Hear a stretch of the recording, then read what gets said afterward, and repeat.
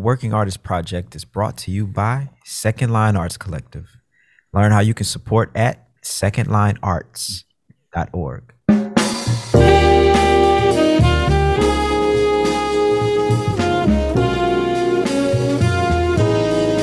We're creating a platform for those who are curious, one that tells the story from the artist's perspective. Moments in time, captured from the innovators who are reshaping dance, music, theater, and the visual arts. This is the Working Artist Project. My people, what's good? Gregory G, how you doing, brother? I'm doing great. It's today is a miracle that I was able to set up all this technology. I don't know why it's always a struggle, but today we overcame. What fun would life be if it was not a struggle sometimes, bro? You know? Oh no, it'd be great if it wasn't. I dig this, y'all. Greg and I, we're coming up off of our 6th annual Sanaa Music Workshop, which was the greatest workshop we put on ever. And at least in this lifetime. And so I don't know about you, but today it hit me and I was I just need to lay on the floor all day and just not move because mentally and physically I was just drained, bro. But for a good reason. Amen. I second that, except I spent the entire day running around trying to buy clothes for a month in Europe and get prepared for that. So I think tomorrow I might do what you did today. Yeah, bro. Yeah, it was a fantastic workshop. And again, we got to commend all the young people who came out. They were some of the most intelligent, talented, hardworking, kind, and respectful cats we could have possibly worked with. And thank you to all the guest artists, all the teachers, everyone who came on out and made this possible. It was an absolutely wonderful, wonderful workshop. Big shout out to all of our sponsors, Isotope, Hotel Indigo, and I'm not gonna name them all because it's a whole bunch, y'all. The City of New Orleans and Jazz and Heritage Foundation.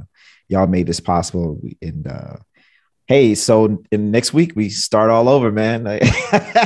1 year's worth of work. Fundraising, here we go. Woo! If you're listening to this, we are a nonprofit. So if y'all want to give us some money to help us keep these things going, please do that.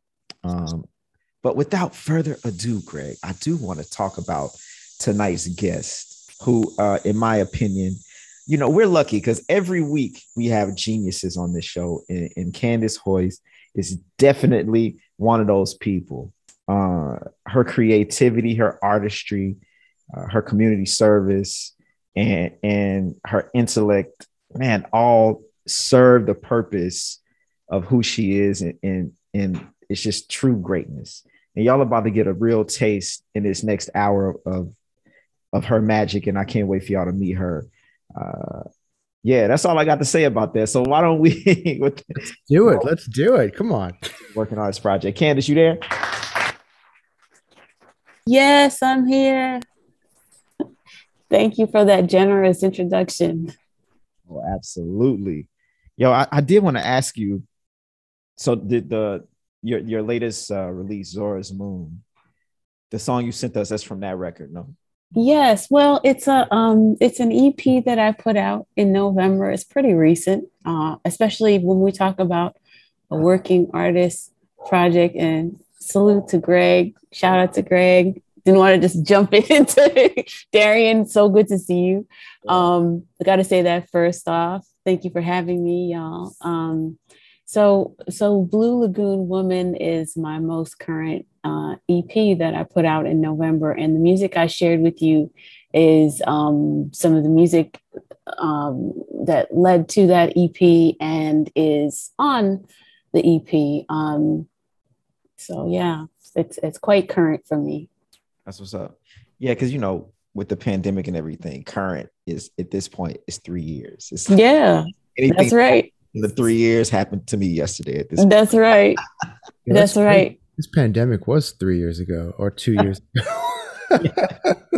No, I mean, very much so. I mean, especially as we're talking about working artists. So I'm having some firsts all the time, even pertaining to the single Zora's Moon that I put out in 2020 that I wrote in 2017.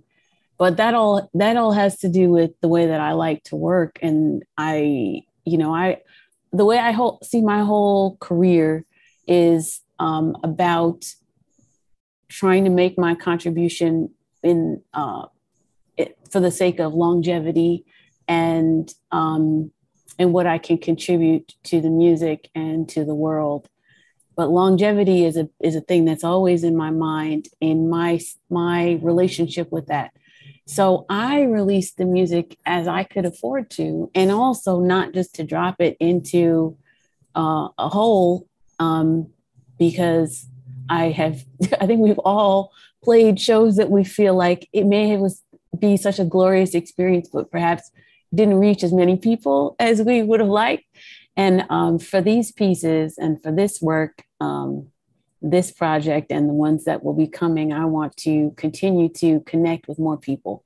I realized while we were inside, in the way that we were, and for the reason that we were, how much I love connecting with people through music. It's a big part of me. And so that's now going to be part of how I decide when to drop things. It's like, how can I make sure that I connect and make impact with this release? So the whole like timing of everything, maybe secondary sometimes. It's more about longevity to me.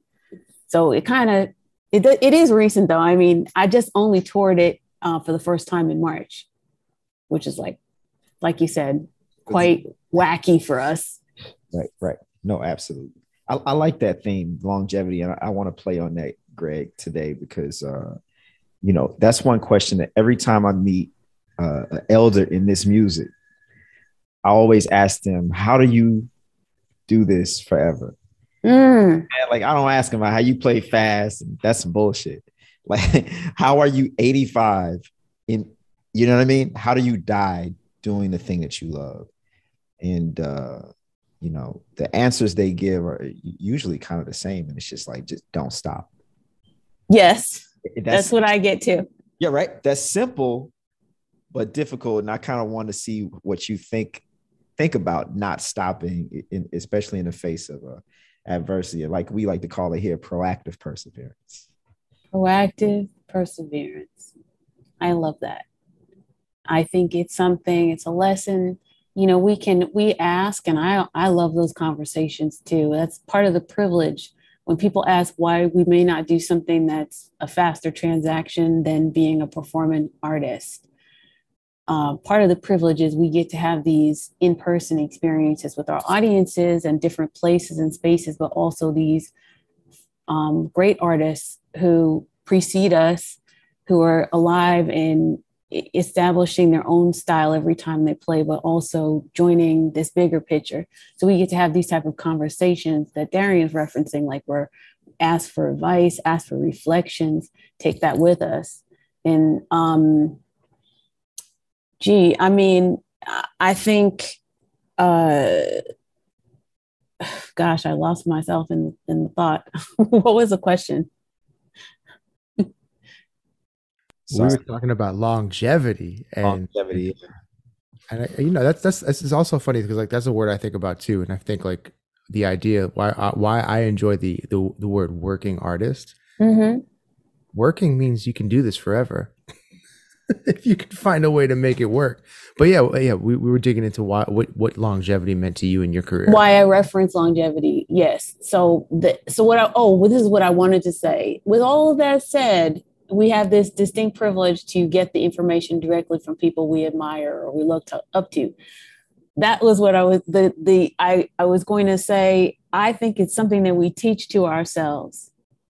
And those answers that you get, like Darian, I often get the same sort of simple answer. Like I had the great privilege of, which led to other wonderful opportunities, but kind of initially got to meet a artist I love, Dee Dee Bridgewater, the jazz master, the boss.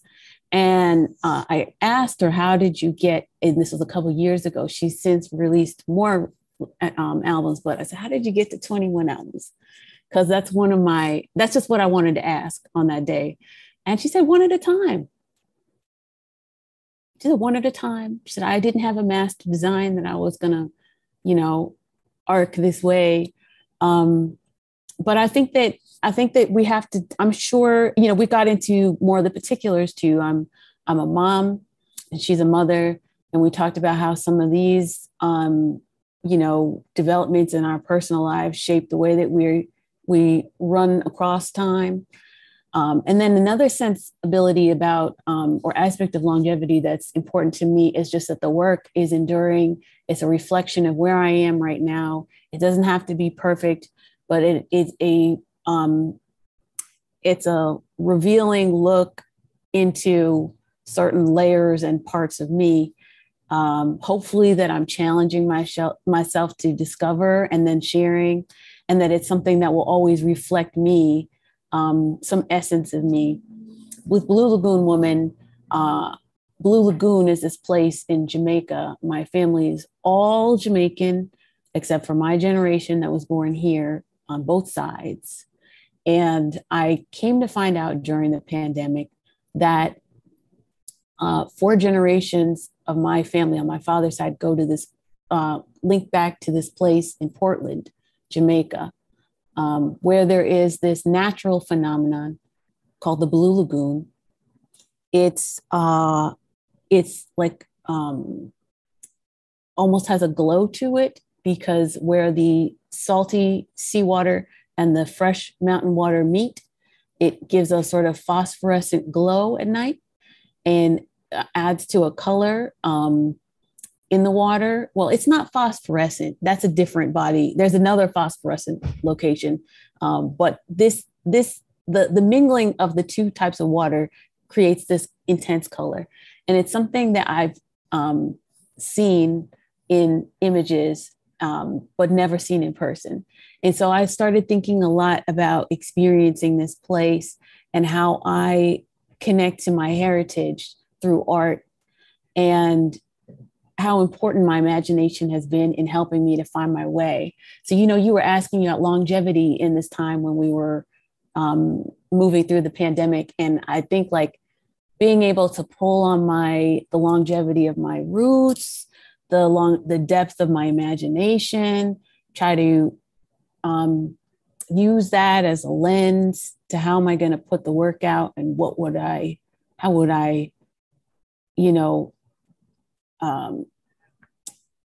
I frame it? What is this thing? And what am I if I'm not doing the thing that I'm used to doing in the way that I'm used to doing it? So all that's to say, I have like several different parameters for how I think of longevity with music. But the main thing is I do think that it's self-definition. I do think we define it for ourselves. We all know that because we have homies that did not to make it sound dramatic, but like who are maybe not going to come back into this life that we were in. And, that's fine too. But what I'm saying is it's always a choice. Every day you wake up, you want to choose it again, choose it again, choose it again. So in that way, like no one can tell you the recipe or the roadmap for longevity. You have to kind of align with it every day. I couldn't agree with that more. That's so eloquently and beautifully stated. And as you were speaking, I did Google the Blue Lagoon in Jamaica, and that looks absolutely gorgeous. And I hope that I get an opportunity to visit there one day. And I can see why that would be such an inspirational scenery in your life. But yeah, when you say again, like the longevity is like coming back to it every single day. And I think like, both Darian and I, we love to talk about our whys as to, why we decide to come back every single day. Some days it's easier than others. But I was wondering if you could dig into like why music, why art, like what keeps you coming back in pursuing this longevity in your career? I think Greg, I was really thinking about that too. I'm the first working artist in my family. And part of that is a great, great privilege because the generations that came before me, including my parents, couldn't even imagine having those kind of options and choices, and feeling that rooted and that loved and supported in doing this, type of work, something creative like this. And that said, I don't know that it will ever be crystal clear to them why I do this, because I had so many other experiences, and I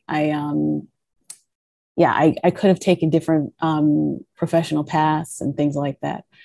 I'd say the why for me, why music? It's always been music.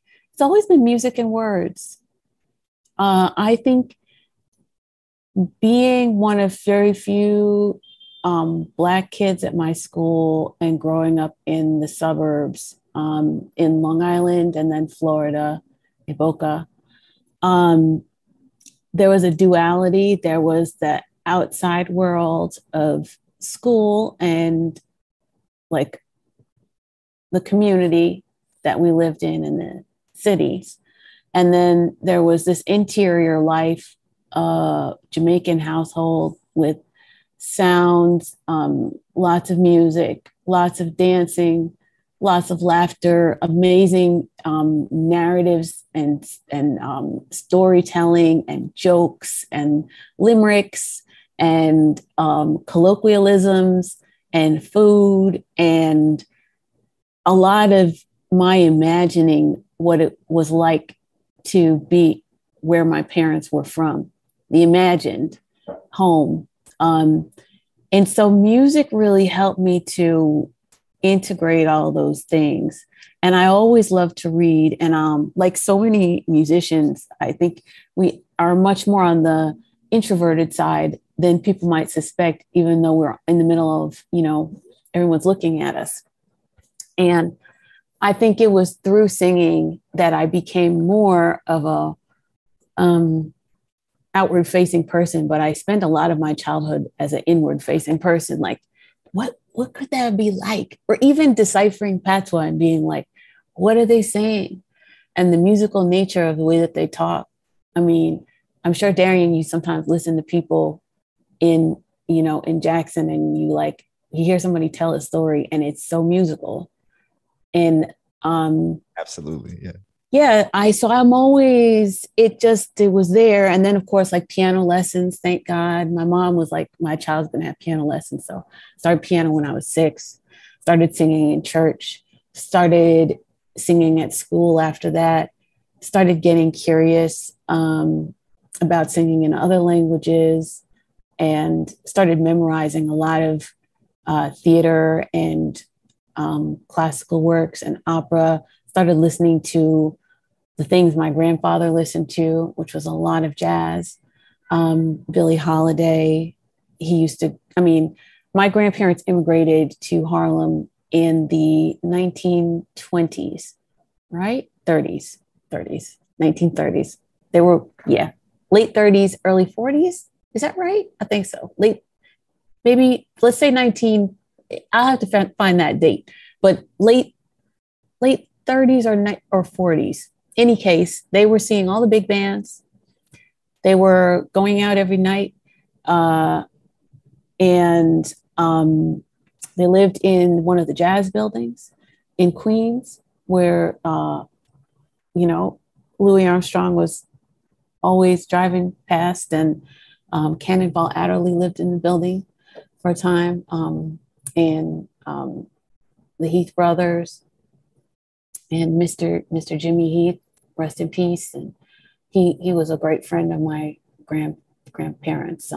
He and Mona, and so I at that time I didn't know what was going on. I was very, very small, but they were there. And then I have to say, this is such a beautiful aspect of the story, because I got to speak with Mrs. Heath, Miss Mona, like years later, and she saw my name. The two of them were at Jazz at Lincoln Center, and they saw my name in a program, and they said, could that be Ivan and Khan's grandbaby? Could that be the same Hoys? And awesome. They actually listened to my music. We had a great time, and this is after my grandfather had already passed. That's to say, I think there are just many magical reasons why music, and I would say there were always other choices, because that was the privilege of my upbringing. I could have gone other ways, but there was always enticements and always I think through music, chances for me to know more about myself.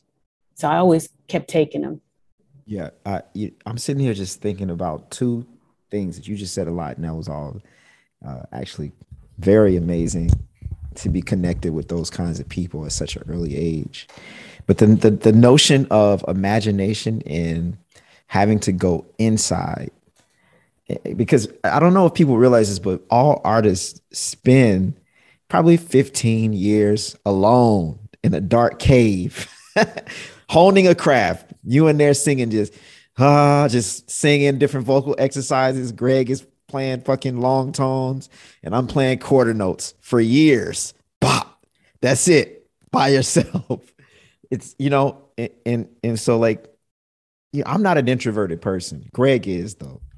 Thank you. Yeah, I love being introverted. It's Yes, my it's like but I do think that because you do spend so much time alone, you get used to that energy, and because you spend so much time alone, you get used to using your imagination. You know, and it takes imagination to be creative because it's very challenging, especially in our music, because it's very challenging. Every night you got to come out and you got to be naked, and you got to try to create something new, even if it's you using the same language. It's like we're talking right now, we're using the same words, but this is like new every day because we've never had this conversation before. And that's kind of the pressure of this music, and Yes. to like realize that you were exercising it as a kid, listening to people speak patois like the same way when I'm listening to people in Mississippi speak real country, and then when you like now being gone out of Mississippi for so long, that when I do hear that tone in those long eyes, it takes me back to my grandmama house, or back to Yes. my auntie listening to BB King and It's Hot as Hell, like Yeah. like you go right back to those places. So I don't know, just you telling that story just reminded me of how special those moments were then and how special they are now when you get to go back in time through the vessel of imagination. And if people need to know more, first of all, yes, everything you just said. And if people need to know more about like an example of what I mean by the interior life, I've never said that before about patois. I don't think I don't know even, it's totally improvisatory that I made that connection right now. Although I've been living with it forever, I don't know what it was that made me say that today, but it's true. Mm-hmm. I love that. I mean, I think we need to talk about the inner space too, because as you guys are both talking about that, it's reminding me of what my mentor Alvin Baptiste used to say, and he would introduce his shows. So he called his band they were called the Jastronauts, and he would welcome everyone to the show, and he's like, and we'd like you to delve into inner space with us. And I think like too, like, adding on to like the practice room and the shedding and all that kind of stuff. And I think what artists too, the benefit of that is not only the focus that we gain, but the time we get to spend with ourselves. We get all that time in a room. We get to address all these questions like, who am I? What am I made of? What do I love? Because I guess maybe going back to the longevity, like, I mean, there's no reason to go to the practice room every day for 5 hours or 3 hours or whatever it is that you want, especially as a kid when everyone else is hanging out. When you're in college, they're going to parties and things like that. But yeah, I bring it back to that inner space, that time you get to spend with yourself, and then also like, learning. You get to spend time with the masters vicariously through listening and things of that sort. But yeah, the inner space, it all starts there to me, the journey of an artist. And I had to say, the more congested my career gets, and I don't mean to sound like derogatory about it, but there's just a lot of elements that you have to do, especially once you start wanting to be a recording artist and releasing your own music, and even trying to find your way through that to someone who would help you release it. The practice time becomes more scary because for me, I mean, I'm a practice dodger. I have to like practically thumbtack myself, like, you better sit down. Like, like you got to practice. Stop tweeting. No, you can't figure out TikTok right now. Like, you can't find an attorney right now, like you haven't practiced after, I kind of had to. And I mean, for me, it is particular. I have two children, they're young. The pandemic for me there was no sourdough, banana bread making time for me. I was like homeschooling, and also decided spiritually and politically and creatively that I wanted to start putting my music out somehow. And so I put it out in these small doses, these singles, but the singles I chose were not like the most expedient singles. They were not like covers, they were originals. Man, I don't know. That's what my spirit said to do. So, but I mean, of course, I did know. I did know. I did what I believed, and it was very, very, very rich and fruitful. But all that's to say that those quiet moments for me sometimes, in juggling them with the more presentational things, the more administrative things, the more business things, and being able to set those things down and then go to my quietude is kind of still hard. I still even at this like stage, I still feel like it's a challenge. I just don't, for me personally, I don't completely unplug too much because I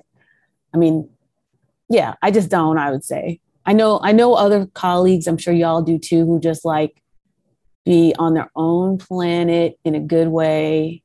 And I would love to do that for a spell. I think about residencies and things. And I wonder like how long would be possible. And then I wonder if it's not just something I could just instill in myself. And I think being an artist and continuing to work, it's essential that you do just instill certain things in yourself, because you don't know not everyone can take a month to go somewhere and write. I like the transparency with this because just because I do remember in college, when your professors are yelling at you and I didn't go to school for music, but I was still around those guys, and they was, hey man, you're not gonna have time like this to practice ever again in your life. And especially when the babies come, she's almost 2, my kid. And yeah, my son is 3. See, I hear you. It ain't no little, it's like, I'm tired in the motherfucker today, but I was outside playing in the pool with her, that just like.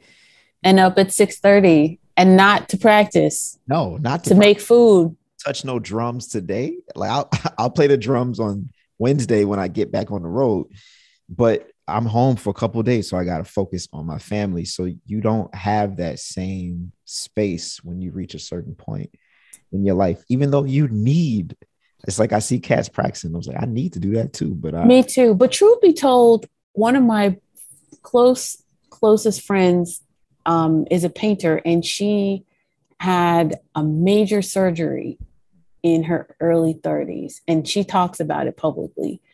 And she had to stop work painting and repair her body. So what I mean to say is, I hope, Darian, that my hope for myself is like that I don't, as hard as things can be to picture, sometimes there's like a fog around how to move forward, that I think we must never feel alone in that.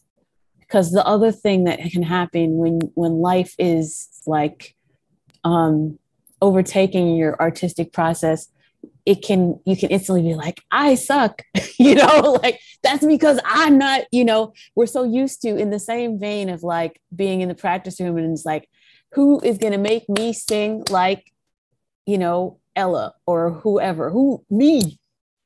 The lesson is just, it's a nice experience. It's, it's a blessing. The one that can do this is me. So, and we know that, right?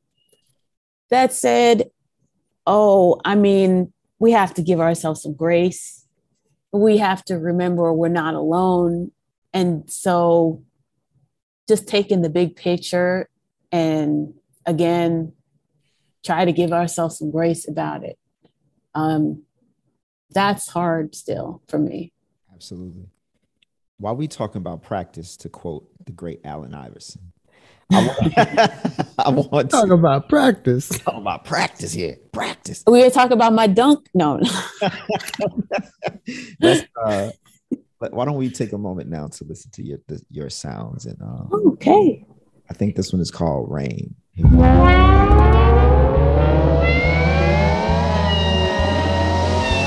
Soft as a misty rain that gently touches my soul, cool the fire that burns. I simply lose control. Rain down on me, let your love. Rain down on me, let your love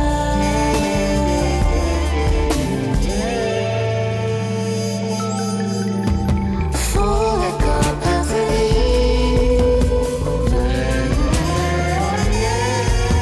My passion's about to explode.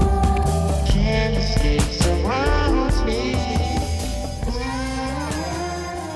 Can't give them too much of it, as much of a vibe as that is. I can't. They got to go out and buy that record. Thank you. Watch the video. I made a video. Oh, it's on YouTube. It's on YouTube, a music video. Go ahead, tell them how they can find that since we're here.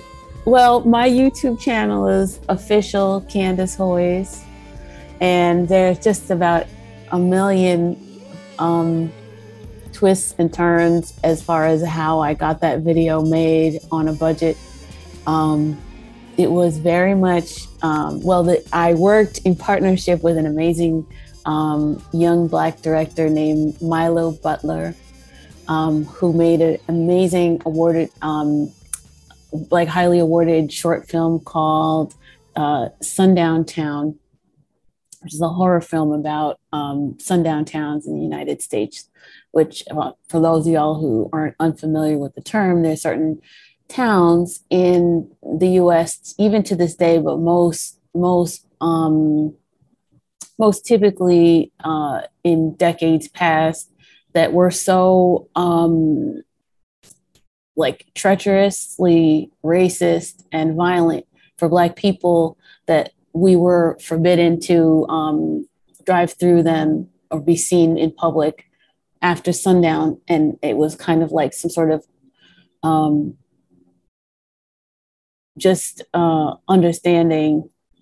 cultural understanding that if you were Black and out in these sundown towns, like at night, that your life was in danger.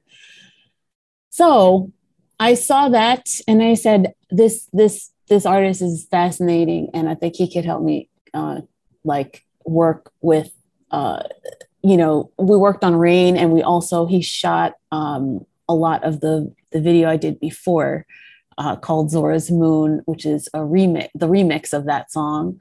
So I had put out 3 videos. I put out 3 music videos since the pandemic started.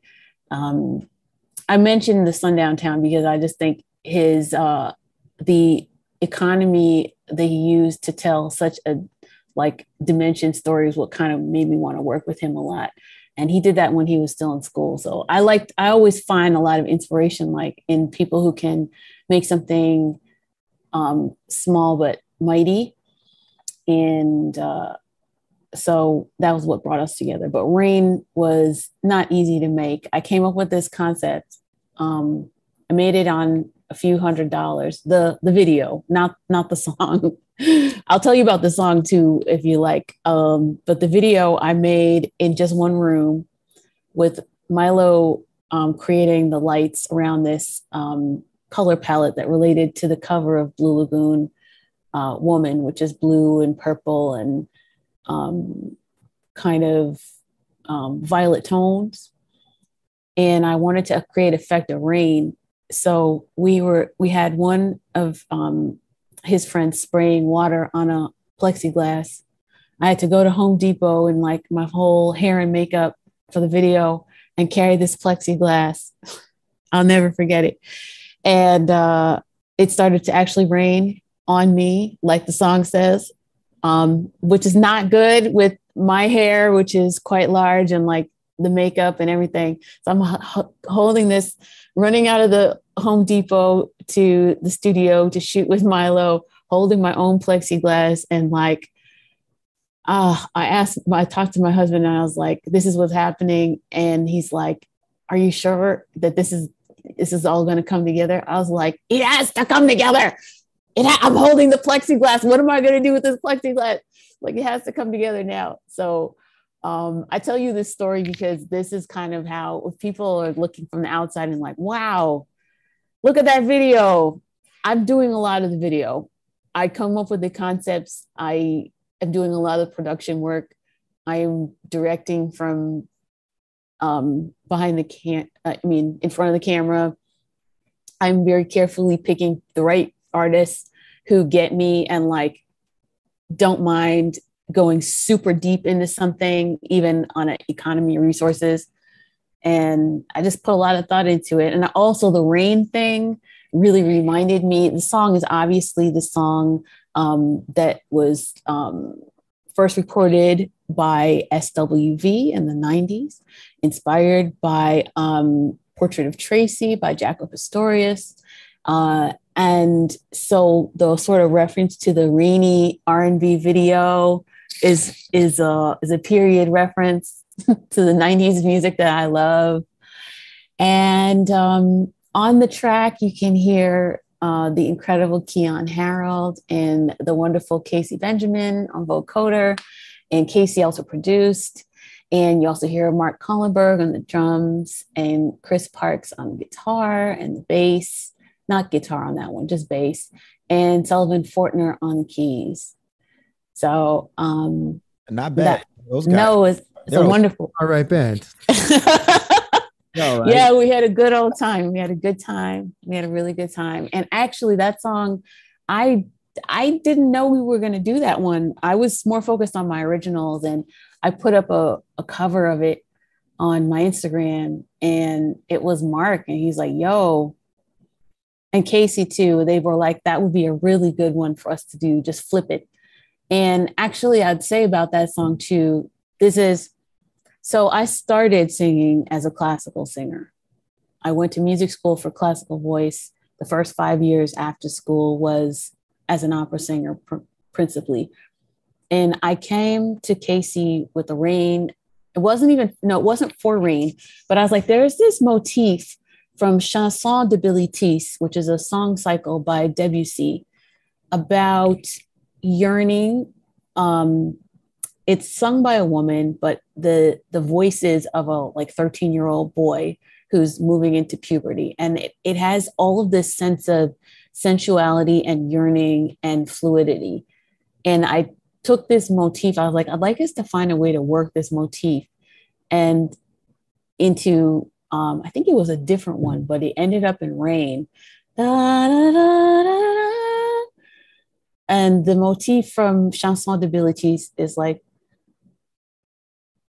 da, da, da, da, da, da, da, da. I might have,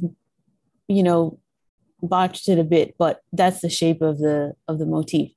So I these are the ways that I reimagine a cover. I'll take another aspect of something and maybe let it in if it occurs to me, and I don't rule things out as like, that sounds like a crazy idea. Not everything makes it into the tune or the interpretation, but I don't judge before I, express it. So that's that. And then Keon, I think he just sounds amazing on that. And he's a real joy to work with. And that was how I guess I met him once, but that was the first time we worked together, was on that song. I love hearing a little bit about people's processes in creation. So going back to what we were talking about earlier, how do you find the space with all the things that you have going on to give all of these songs the time and diligence that they deserve? How do you make that space in your life? It's what would be a good analogy for how I make space? I just take windows.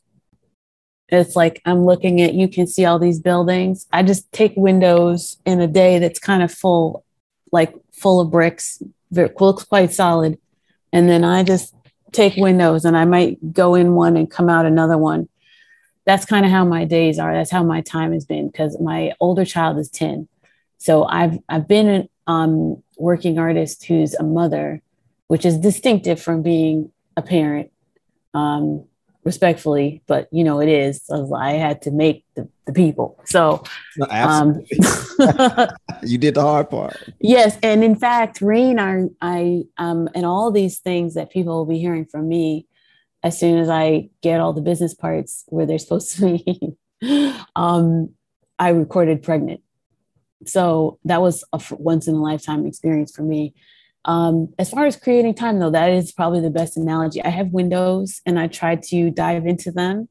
If I have an idea, I track it, whether it's a voice memo or lots of notes. I have so many legal pads and or imagery. Like, even as I told you, I knew I had this color palette. I knew I had this concept of bringing in rain. Like, I remember, there's just so many 90s videos and 2000s videos. And people are like, in the rain, in the street, I said that would be, that is evocative for me of the first time I've loved SWV. So I keep those things and I just keep tabs and I don't judge them. As far as logistically, how I manage my time, which is probably a good thing because that's what we talk about on this podcast. I do a few things. When Darian and I were together, we did a wonderful engagement with Jazz at Lincoln Center in their education department. But we performed in a band and we were working in partnership with City University of New York. And the way that came about, because it's actually figured quite largely into my last 5 years of my career, is in 2017, I played a show at Bard, and it was a show on jazz in Paris. And as is my way, I gave a lot of historical context. I love history. I was a sociology major, African American studies major, and that's part of why I love opera so much. Is I like to know. I like the archives. I like the all the underpinnings of the stories and the music and the people. And I also think it's a powerful opportunity for us when we. I'm grateful to the subscribers, but I'm also dealing in how do we bring in people who are not familiar with music, like my family.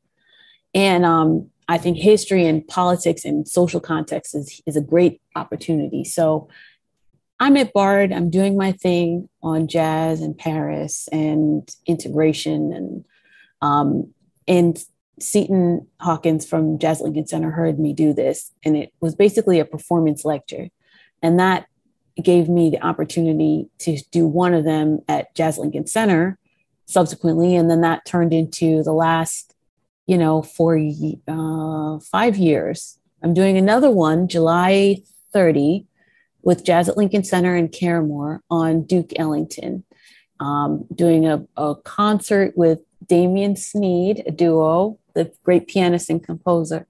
And we're going to talk about the first thing I recorded ever, which is On a Turquoise Cloud, which is a collection of Duke Ellington songs, vocalises specifically inspired by soprano singing, classically trained read Black women, because those were the vocalists he wrote for initially, that inspired the sound, that brought the jazz club and the concert hall together sonically.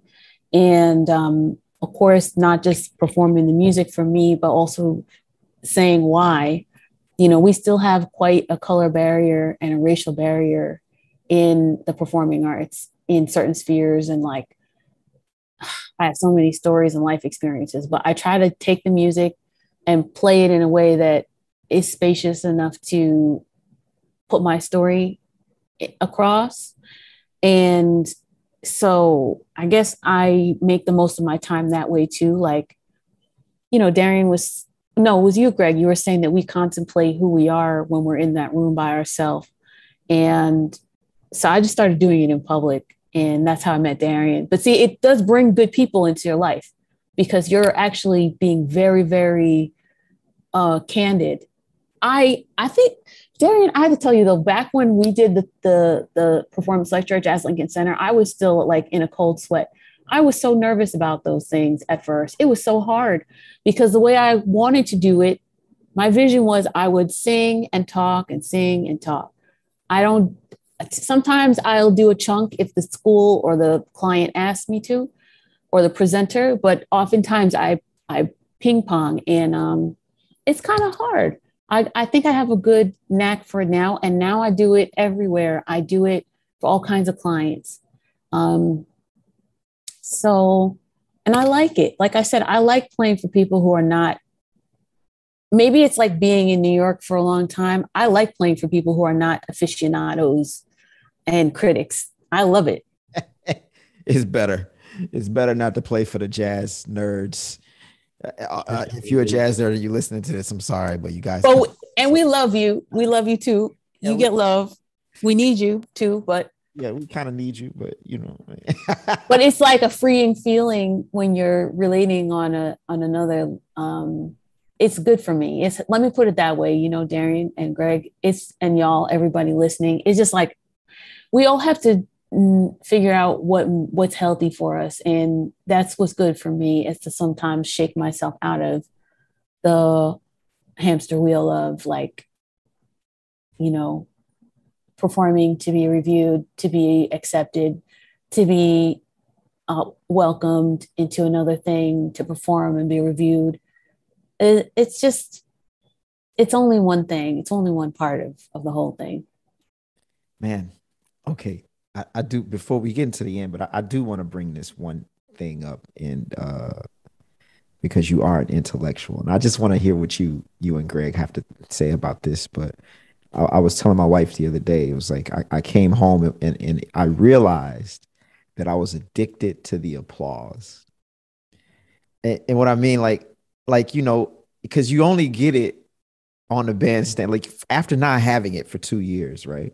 And then you get back to the road, and I was like, oh shit, like the high. I was like, oh man, this is kind of nice when people walk up to you and say that you're the greatest they've ever seen. and it's not true, but, or maybe it is true, but it feels really good to be praised, and it's really addictive. And then when you come home and no one cares, and you just the dude or you just the woman or whatever. Yeah, take that cape off. Yeah, just be a person. Do y'all feel that, or is it just me? Am I just a narcissistic asshole? Greg's like, I get the applause every time I walk home, so I don't know. I'm doing something right. I got to get my life together. I got the dog. I think we appreciate it. It's love. Everybody wants love, right? We have to be honest about that. And the truth is, when we listen to somebody we love who's not here anymore, we feel love. You can't listen to, Nat King Cole's voice and not feel love. We feel love. There are different ways to have that sensation, Darian, but like, not to skirt your question at all. Like, those live streams were not the same for me because of the lack of sometimes it's applause, sometimes it's a laugh, sometimes it's that like bated breath of them when they're waiting to hear something, and when we have them, listening. It's the presence, it's the touch. It's like the presence of an audience is like my thing. So I hear you. I mean, I missed all the human interaction parts, and basically what I did was, the way I coped with it was I went into the archives, and I went into I started working on videos, and I started working on like mixed media, meaning I started creating projections and teaching myself how to do that, because I wanted to find a way to make the music making more immersive. But it was really, I think, highly inspired by wanting to connect, like you're saying, like, it's not so vain. It's not really because they're clapping, but they're clapping because they feel like a child, because we put them in a feel that they wanted to feel. Like, it's not, if people could understand, it's not, people don't really, I mean, sometimes they clap for us. You're right. Like, it's sometimes they just be clapping because it's like, it feels great. They're dancing, they're saying the words, they're just happy. And it was a devastating, grief-stricken years, and a lot of atrocities, and a lot of things you can't explain to your children, and a lot of things you have to explain to your children, and a lot of uncertainty. I missed knowing what I was going to do, and that, there's like the mission, the applause is probably the sunniest part of it, but there was a lot of uncertainty for us as artists. Yeah.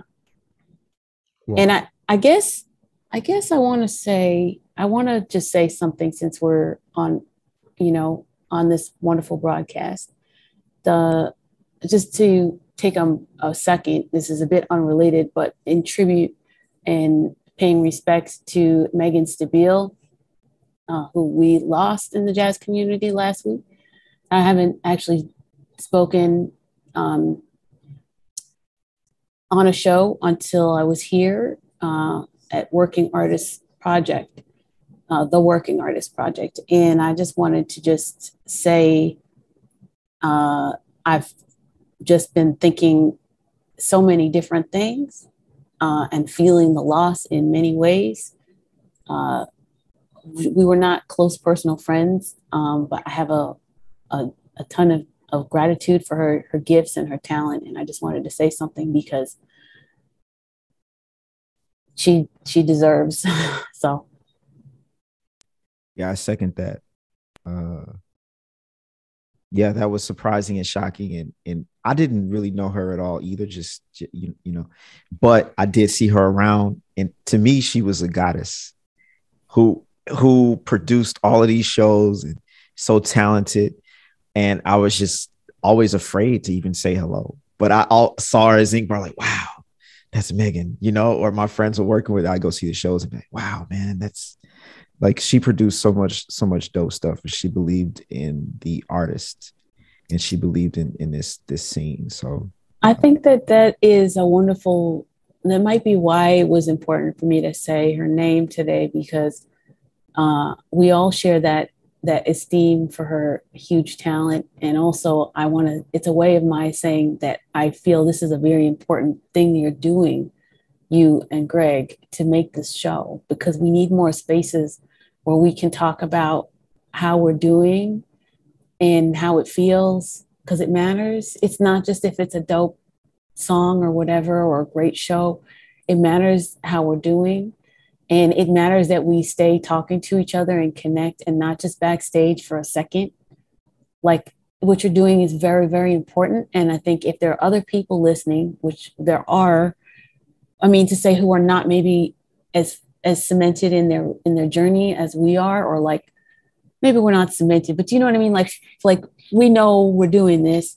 If there are people who are on the fence, this is a very vital part of the process, is keeping this conversation alive.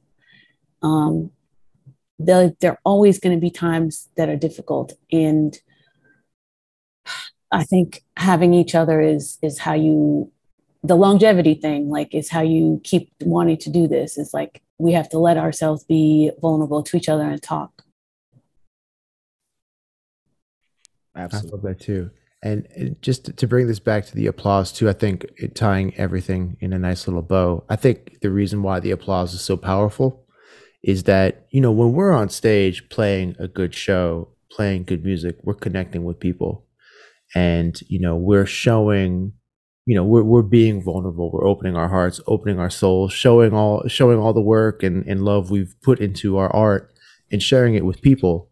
And we're creating connections. And I think the applause is the way of the audience reciprocating that back to the artist, showing the love back. And I think that's why it's addictive, because it's like human connection. We're all in the same room, we're showing each other love, we're connecting, and we're all kind of like, bowing down to the power that of music and the power of the arts and the power up above and all around us. So I think and even what we do here too, it's, we're just connecting. And I think that's one of the most important things that we need to always continue to do is create spaces for us to connect, because we're humans. And the moment that goes, I don't know what we become at that point. Well, we feel very alienated, right?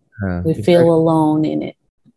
So. And I love that you did mention earlier too. It's like you're not alone going through this process. We're always together. There's always someone else going through it. But there's that perception in a transactional capitalist society. There's that perception that you are that weak link. If you can't deliver, you can't post, you can't this.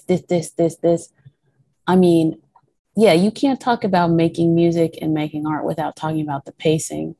And, even what Darren, and even just the choices, like, Darren was saying, he chose to be outside and not, behind his kit or what have you, or his laptop.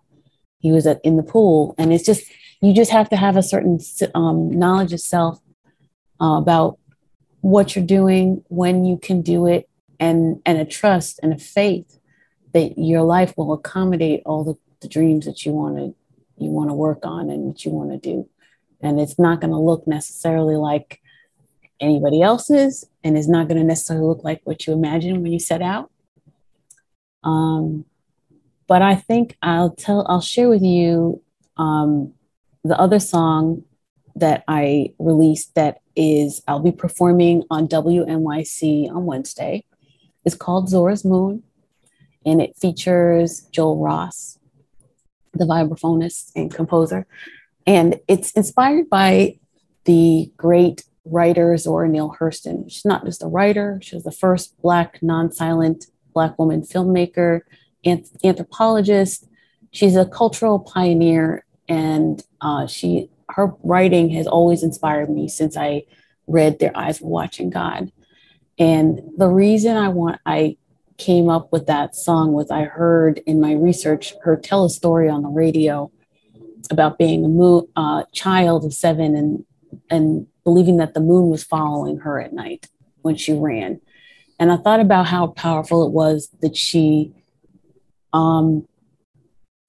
envisioned herself so large and so powerful at such a tender age of 7, and being a Black child in the 20s in the South, in Florida, and still having this cosmic vision for herself, cosmic Zora. And I also thought, when I heard that, that's got to be the way that you get that longevity in the arts. It's like, you got to have a cosmic sense of this is what I'm doing. And yes, like, I have to take the subway, and yes, I, have to teach this semester, and I'm not going to be performing or what have you, and let those things slide, but have a cosmic sense of this is the music I'm making. And so I wanted that, and I sampled her voice because I wanted, she also, she when she passed away, she was disenfranchised. She didn't make the money for herself that many people made off of her, and which is endemic to Black artists. And it was a story I wanted to tell through her own voice, but inside of my song. And so every person who hears Zora's Moon hears her story in that way. It's like, I always say, it's a sonic monument. And that's the type of project that you'll always find me doing. And it'll be on different timetables and in different contexts, but that's my bag. That's my That's what makes me get up in the morning. I love that. Listen, this is really unfortunate that we only have this is a 1 hour show. Did we make it? We made it. We made it. I just looked. Before we go, I do want to give you an opportunity to tell everybody where they can, buy this record. And Sure. I just stream it. I hope you got somewhere they can buy it. Yes, you can buy my EP, Blue Lagoon Woman, on Bandcamp. You can buy something like this that says Zora's Moon that I designed on my website, CandiceHoyes.com. And you can buy a ticket and come see me at Jazz at Lincoln Center and Caramore on July 30. And you can stay locked in to Working Artist Project. And you can make your contributions to this podcast because we need this community. It's what sustains us, really. There's the applause and we love it, but we really need each other. That's what we really need. Yes, indeed. Absolutely. Thank you for having me. Oh, Candice, thank you. And y'all go out there, go to Bandcamp, go to her website, buy all her gear. And this is July 2022. If you own a podcast right now, and it's July 2028. So the show is over. But if you in 2022, go see the show. Or like just go to my channels like, Instagram. I always have more music coming, more performances. And I'm always happy to make new friends. So come say hi if you come to the gig. Get in them DMs. Yeah. All right, Candice, thank you so much. My pleasure. Such an amazing opportunity to get to hang with you. Thank you. What a wonderful, wonderful space. We continue to affirm the space and expand this space, the Working Artist Project. I love it. Let me know anytime. I'm always down to collaborate. It was great. Thanks for having me. Thank you. All right, y'all. My name is Darian Douglas. My name is Gregory Ajid.